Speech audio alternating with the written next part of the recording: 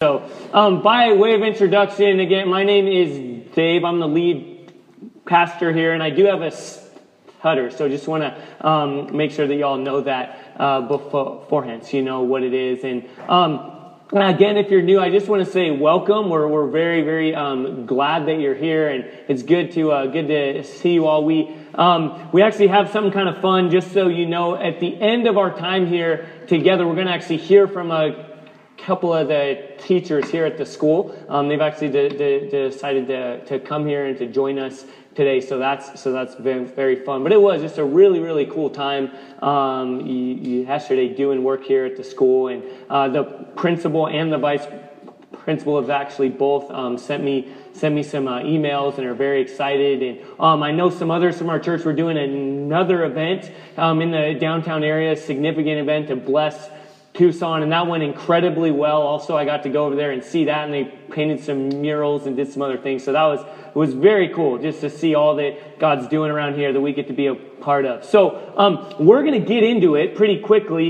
in Mark. So if you'll go ahead and turn with me in Mark chapter 3. And if you don't have a Bible with you, we'll have it up here on the screen. But I'd encourage you to hold your hand up and somebody will get you one. So we want to make sure everybody has a Bible that they can read along with and underline stuff. And if you don't own a Bible, you do now. Okay, this is our gift to you. We want to make sure you have one. So again, if you don't own a Bible, please keep us. And si necesitas en español, tenemos. So if you prefer a Bible in Spanish, we have that as well. Just indicate that, and we'll get you one in Spanish. So want to make sure that everyone has one that they can read and understand. And while that's those are being handed out and stuff, let me just kind of remind us where we are. Okay, let's just get kind of oriented as we walk through Mark chapter 3 here, the end of chapter 3, and we're in an interaction that Jesus has with some people that's really important where that we know where we're at in the story. Because what we've seen from the very beginning is that the author here, Mark, wants to make it abundantly clear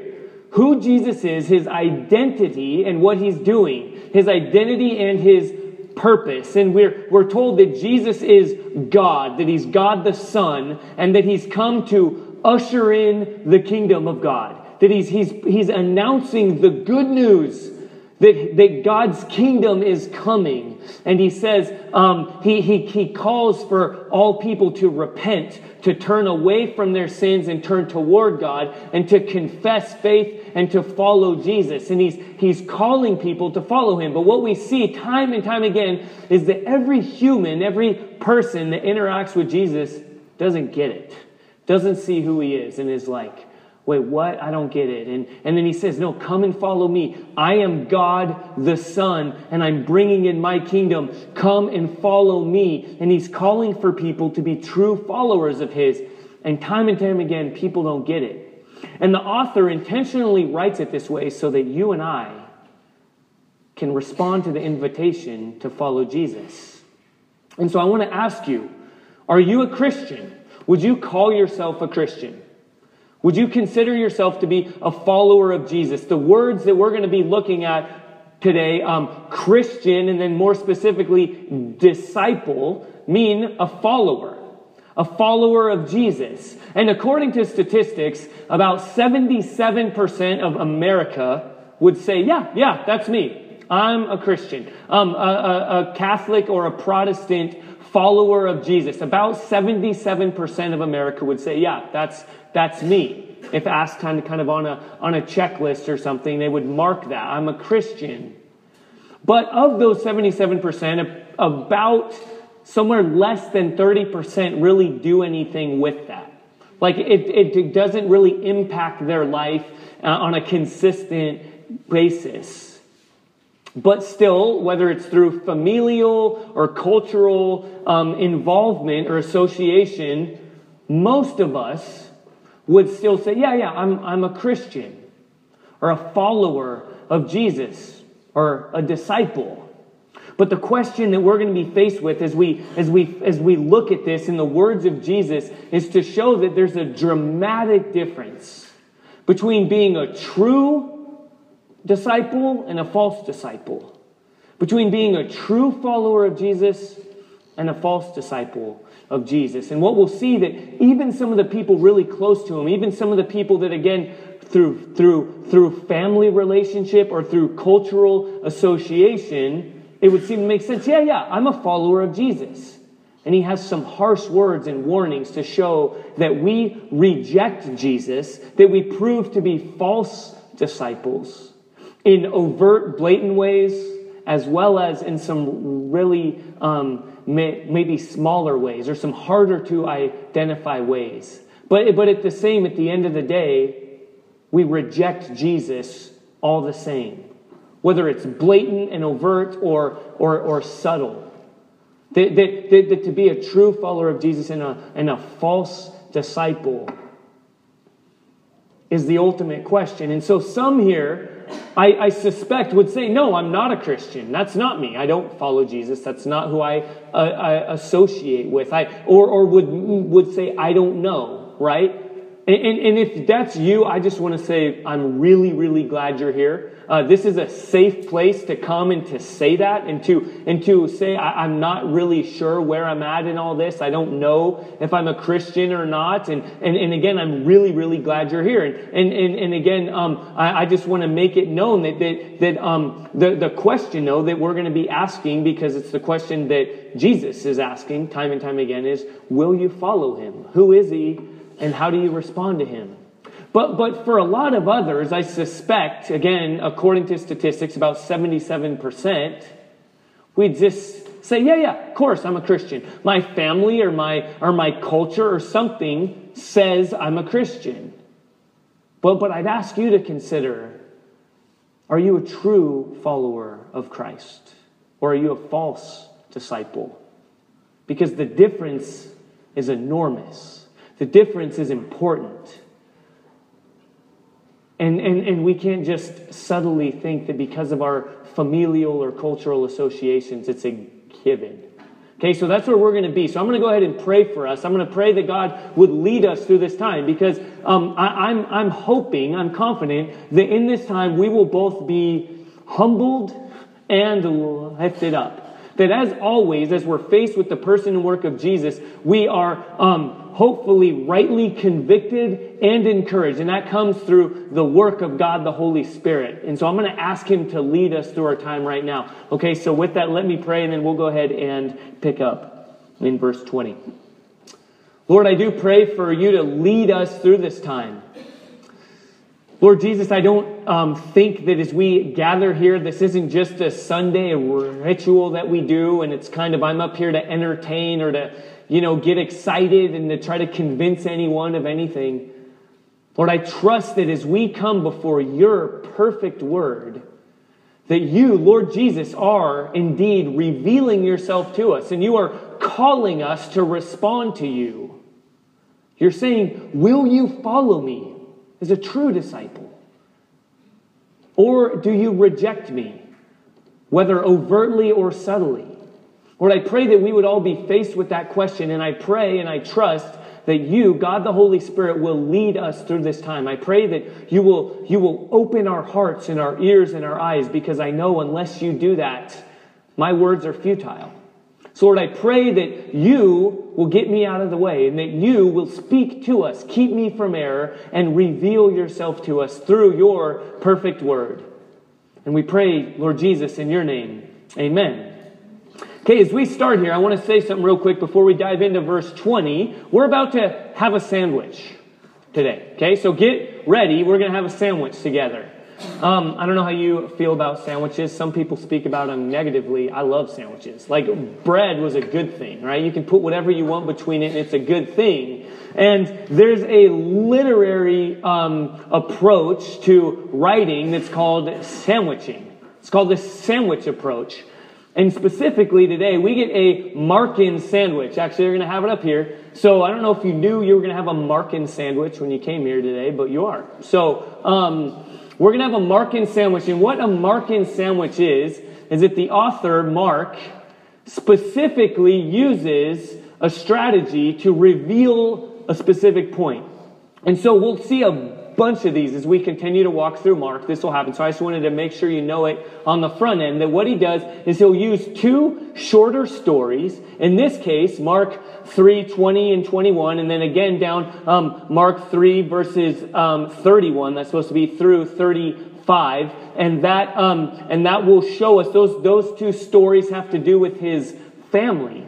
And then there's a longer story in the center that he's interacting with some religious authorities, and he's making one point. And again, the overwhelming, abundant point that is being made is that there is a significant difference between being a true disciple, a true follower of Jesus, and a false disciple.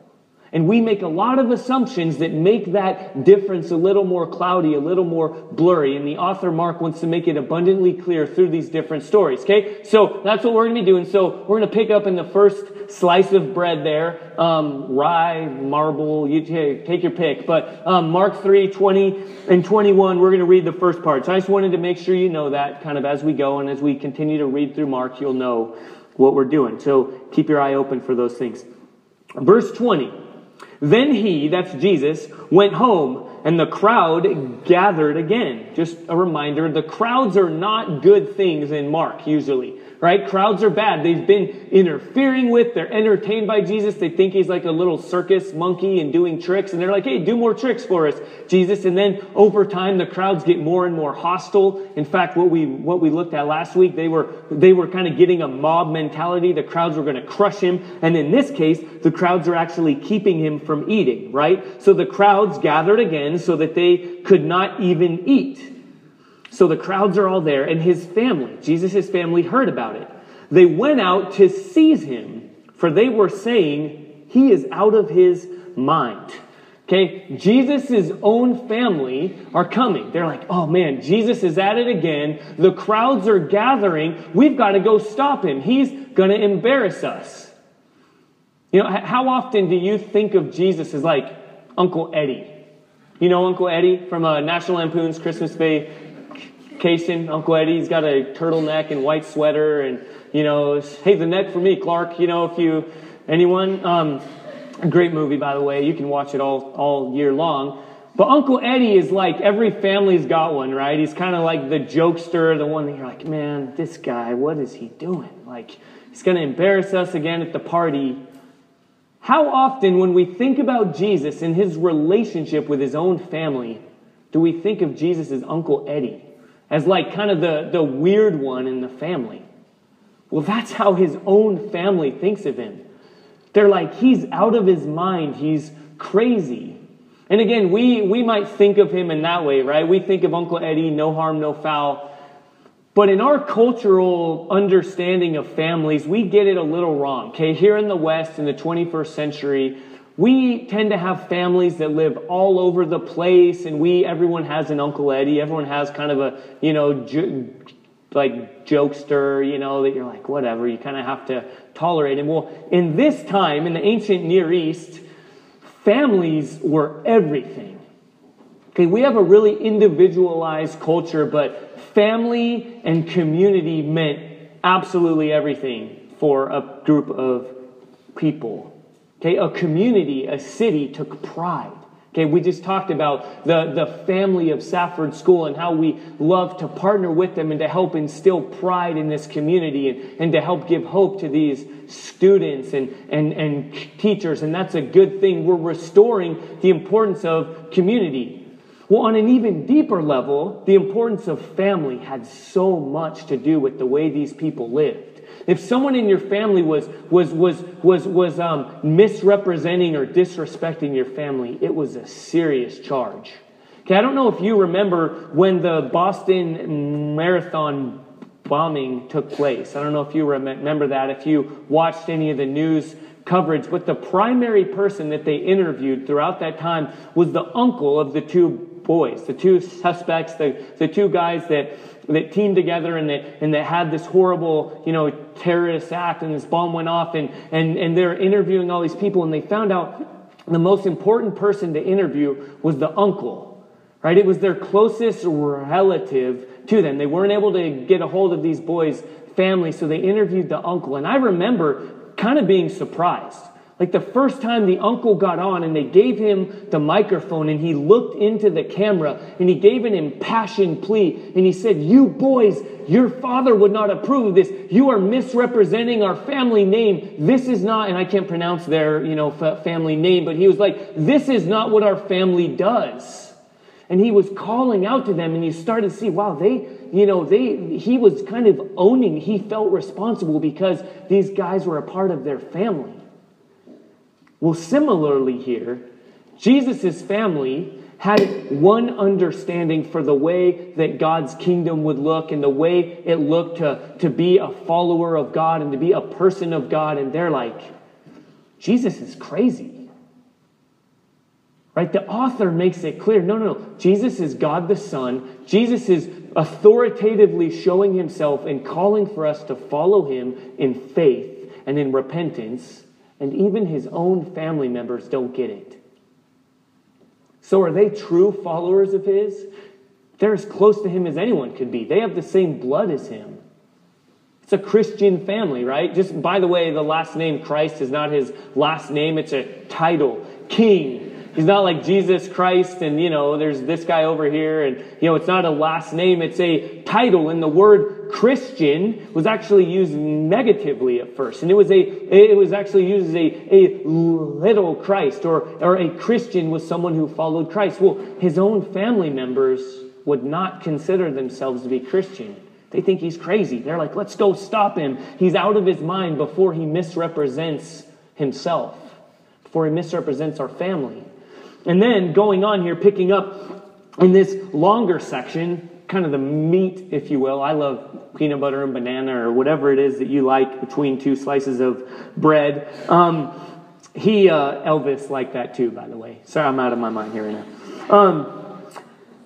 So the meat of the sandwich here is a longer section where even the religious authorities, the people, so his own family don't get who he is. They're false followers of Jesus. And then the religious authorities who time and time again should get it. They should understand who Jesus is, but they don't.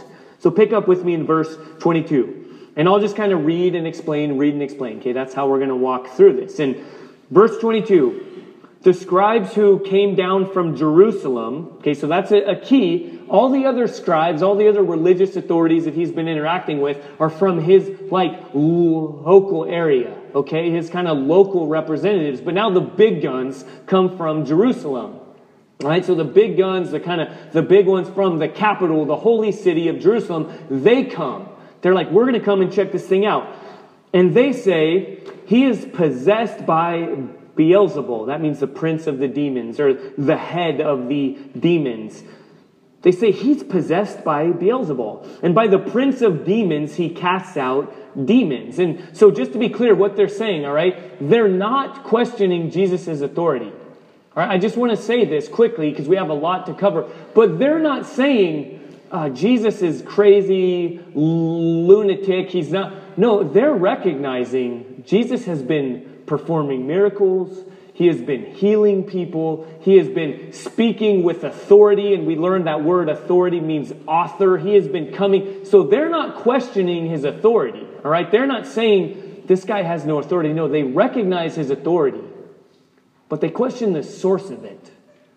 They're like, Jesus, you're possessed by the devil. You say you're here to wipe out the kingdom of darkness, to bring in the kingdom of God, but you're doing all this actually through the kingdom of darkness. And let me ask you, okay, as we look at Jesus here in a second, how do you respond when people get details wrong? Are you like a truth person? I am. Okay, if somebody quotes like a movie and gets even one line wrong, I feel it's my right and my call to be like, no, that's not quite right. Or if you like sports or if you like music and somebody quotes something, even if they get the gist of it right, even if they said, yeah, Arizona beat ASU, but it was, 29 to, 28, you feel you're like, no, we killed them. It wasn't a 1 point. We annihilated them actually. We first play from scrimmage. They fumbled and we scored on it, and, right? ASU, U of A, or any other example that you'd want to use. But right? You feel a need to correct when something's been wrong, and sometimes you even kind of lose your mind in it. You just respond to the wrong accusation or the wrong information, and you want to just make sure you get it right. But what does Jesus do? These people say, you're not God the Son. You're not even someone who's doing good. You're demonic. Remember, Jesus is the creator of all things, through whom and for whom all things are made. He's Almighty God who chose to humble himself to come as a human, but still fully God and fully man. So how much more? It's not a sports score. It's not a misquote of a movie. They're questioning his identity and his goodness and his work. And how does he respond? It just says very kind of matter-of-factly in verse 23. And he called them to him, and he said to them in parables, how can Satan cast out Satan? And then he goes on in the next part. He basically uses calm logic to expose their lack of logic, to expose their broken logic. He's so cool. He's so calm. These guys just called him a minion, a puppet of Satan, the enemy of God. And Jesus very calmly unravels their argument. Isn't he amazing? Let me just pause and ask, do you love Jesus? Do you see how incredible he is? His whole purpose, all the way to the point of dying on the cross and victoriously raising from the dead, what we see is time and time again, he is pronouncing the good news that pain and suffering and brokenness in the world is coming to an end, that he has come, Almighty God, to make new what has been broken, and he's calling people to follow him. He's calling his own family. He's calling people. He's calling social outcasts. He's calling all people to respond to his good news and to follow him. And time again, he faces opposition. And people like you and me, people like his own family, take him for granted. They take him lightly. They say, oh, no, you've got this wrong. Yeah, maybe I'll call myself one of your followers, but not when you're doing crazy stuff. I'm not. And he just calmly continues to bring in his good news and to call people to follow him. He's not rattled. He's not shaken.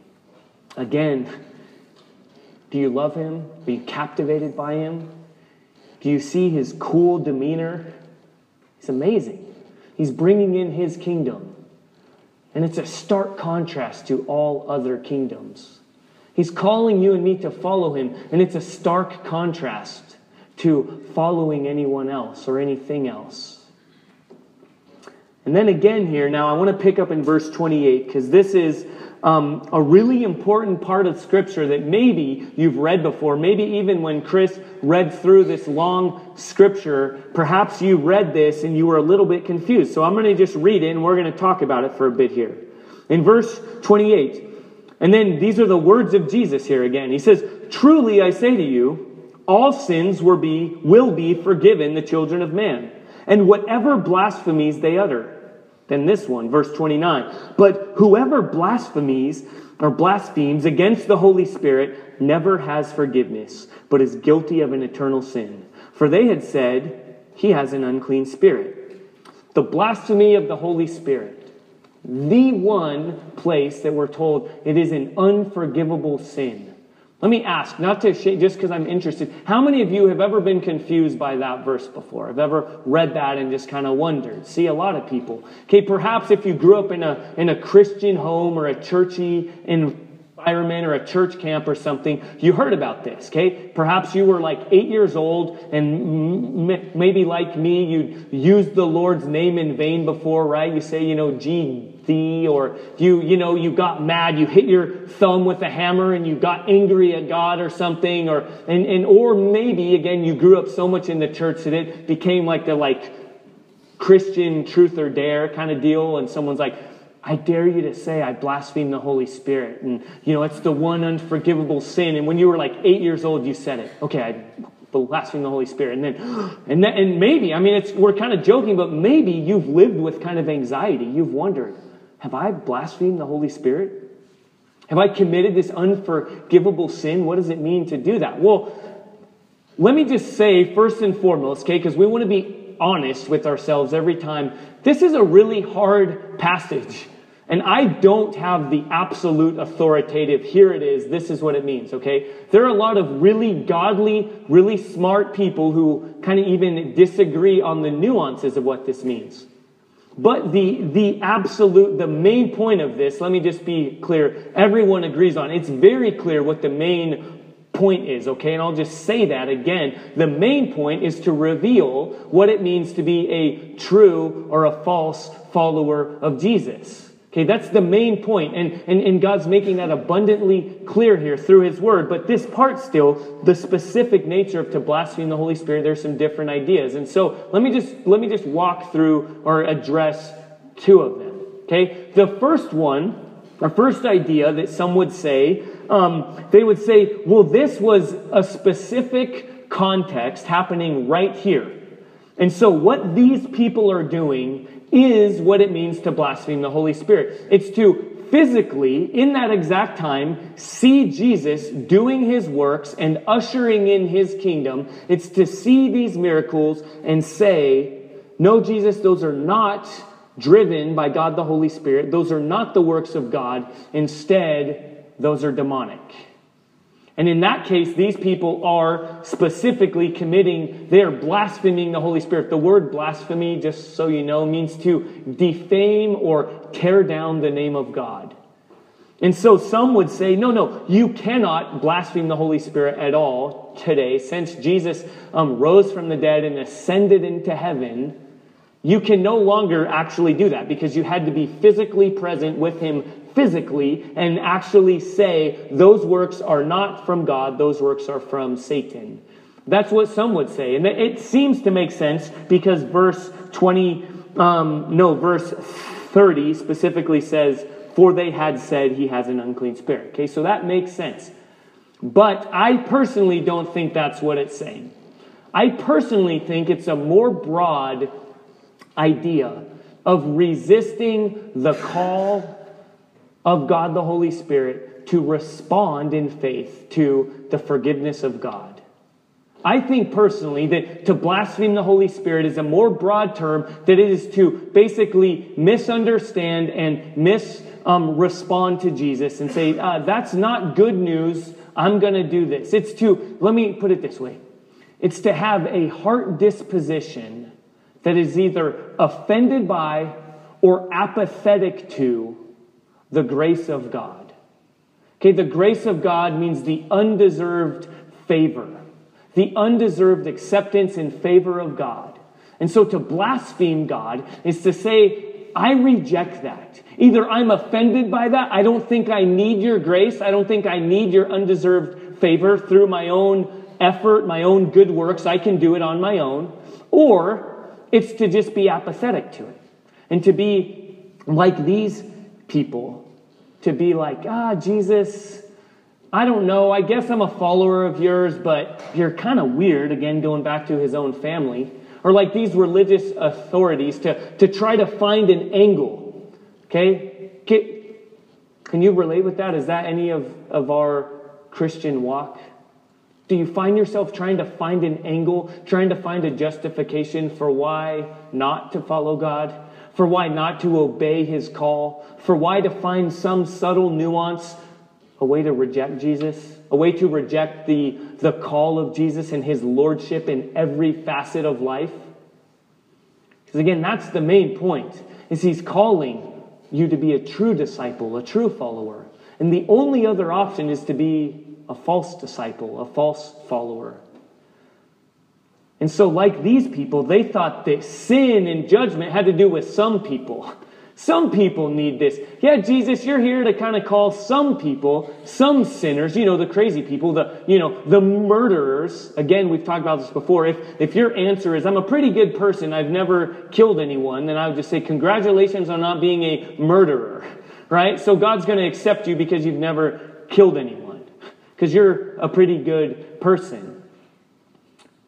because I grew up in a Christian family, because I grew up in a part of the country or in a particular cultural context where, yeah, I'm a Christian. I check that box. But listen to me, the main point here is that the cross of Jesus is the great equalizer. It's the ultimate equalizer. So that the people who would be reading this, these people, his own family, or the religious authorities would come and be like, Jesus, we don't really need to fully submit to you. You don't really need to die on the cross. We don't really, sin and judgment, that's for some people. I'm one of the 77%. I'm a Christian. I'm an American. I'm from the South. I'm from this particular family. My dad's a pastor. I grew up around church. I was born in church. I don't really know what that means. Thankfully, no one's been actually born here. But right, like this idea, we think that. But no, the cross of Jesus humbles the lofty. The people like here who think, I've got it pretty well figured out. Who think I don't need that. No, Jesus, God the Son, came and hung on a cross for the forgiveness of sins. And so if you're lofty, if you're high, if you think that's for some other people, if you take lightly the call of Jesus to truly follow him, look to the cross. He had to die for you so that you could have life. So if we tend to approach Jesus and reject him kind of haphazardly, just with a mediocre flippancy, hopefully the cross shakes you out of that. It rattles you out of your apathy. And you consider, no, Jesus had to die so that you could have life. But on the flip side, perhaps some are here, and when I ask that question, are you a Christian? Are you a follower of Jesus? Would you identify yourself that way? Perhaps you're like some members of my own family who would say, no, I hope I could be, I wish, but there's no way God could forgive me. When I say, are you a true follower of Jesus or a false disciple? Be like, well, I'm a false disciple because you have no idea what I've done. You have no idea what kind of things I've committed and what I've done in my life before. Well, the cross elevates. The cross humbles the lofty and lifts up the broken.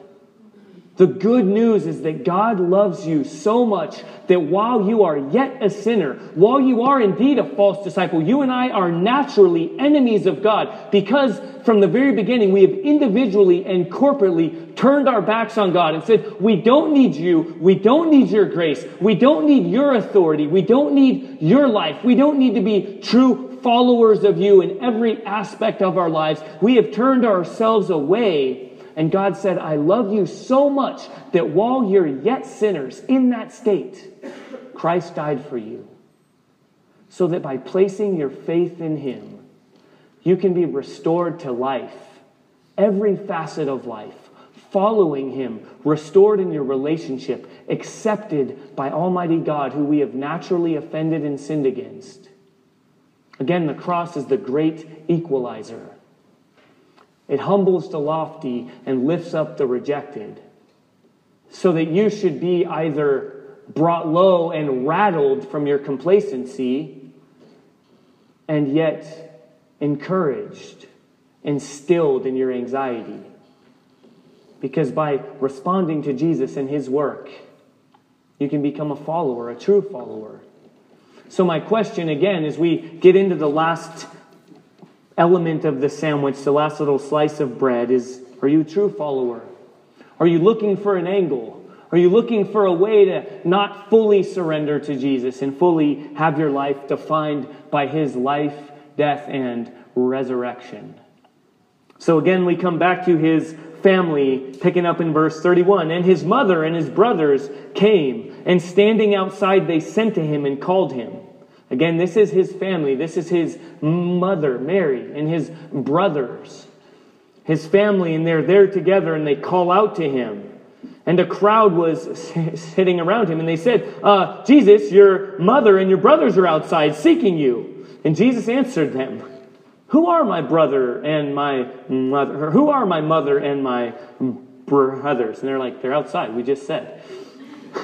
And looking around at those who sat around, Jesus said this, here are my mother and my brothers.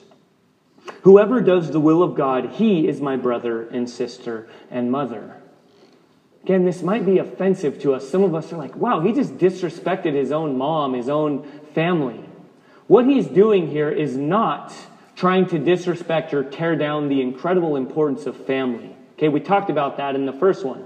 Community, family is a really good thing, created by God, created for our good and to reflect God's glory in how we relate to one another in family. What Jesus is doing here is not taking down the importance of family. What he's doing is he's elevating what it means to be one of his true followers. Again, how do you think of your Christianity? Is it something you just check on a box? Is it something you're like, yeah, I guess culturally I'm a Christian. I'm from wherever. My family, my dad was a pastor. I grew up here. I was born in the church, whatever it is. And yeah, I'm a Christian. Is that what you think about it? Because Jesus is coming to blow that up, to rattle us and show that's really not an option. You can't just be a neutral, apathetic follower of Jesus. But to be a follower of Jesus is not just to be something. It's not just to be a statistic. It's not just a cultural identity. It means that though you and I are naturally enemies of God, through faith in Jesus, we are adopted into his family. It means your whole life is now shaped. It means you get a new last name. You get a new identity. You get a new purpose. I know some people in this room who have adopted children, and I know some people here who are adopted themselves. What a beautiful picture of what it looks like to have a relationship with God the Father. You're not a second-class child. There's not an asterisk next to your last name. You are now a part of the family. You share in the inheritance. You share in the love. You share in the seat at the table. You're a part of the family. So what Jesus is saying here, the main point, is no. You can't just be an apathetic follower of me. That is selling it too short. That's selling it too short for you. You can't settle for just a cultural Christianity. You can't settle to just be a part of a statistic. No. He's calling you to follow him in truth, in life, in faith, in repentance, in all of life. And when you do that, you're now a son or a daughter of Almighty God. You're now a brother or sister of Christ. You're now a part of his family. So as we close, as we end this time, I want to ask you, are you a Christian? Not just a statistic. Are you truly, genuinely a follower of Jesus? And what does that mean for you? Is your answer to that, yeah, I was raised in a Christian home? And now let me be abundantly clear here, okay? Don't ever be ashamed of a boring testimony, okay? If you're like, yeah, I was raised in a Christian home and I have personally put my faith in Jesus, I'm a Christian, but sorry, I didn't, I'm not a murderer, I didn't spend time in jail, I'm not a drug dealer, I'm from whatever, Awatuki, and, or some I'm from the suburbs, sorry, don't be ashamed of that, all right? I pray that my children have really boring testimonies, okay? My older 3 children, you may have seen here maybe last month, they were baptized. They've put their faith, they've indicated that they have believed in their heart and confessed with their mouths that they are followers of Jesus. And they have evidence of that. They give of their money, their tithes and their offerings. They reveal that where their treasure is, their heart is there also. And they pray for one another. And when they fight and squabble and we call them to repent, they do. And they ask for forgiveness and they love each other and all these things. That's good, right? Hopefully they have a really boring testimony. They'll wake up one day and someone will ask them, are you a Christian? They'll be like, yes, I am. And they'll say, well, when did you pray to receive Christ? And as far as I know, they'll be like, I don't really know.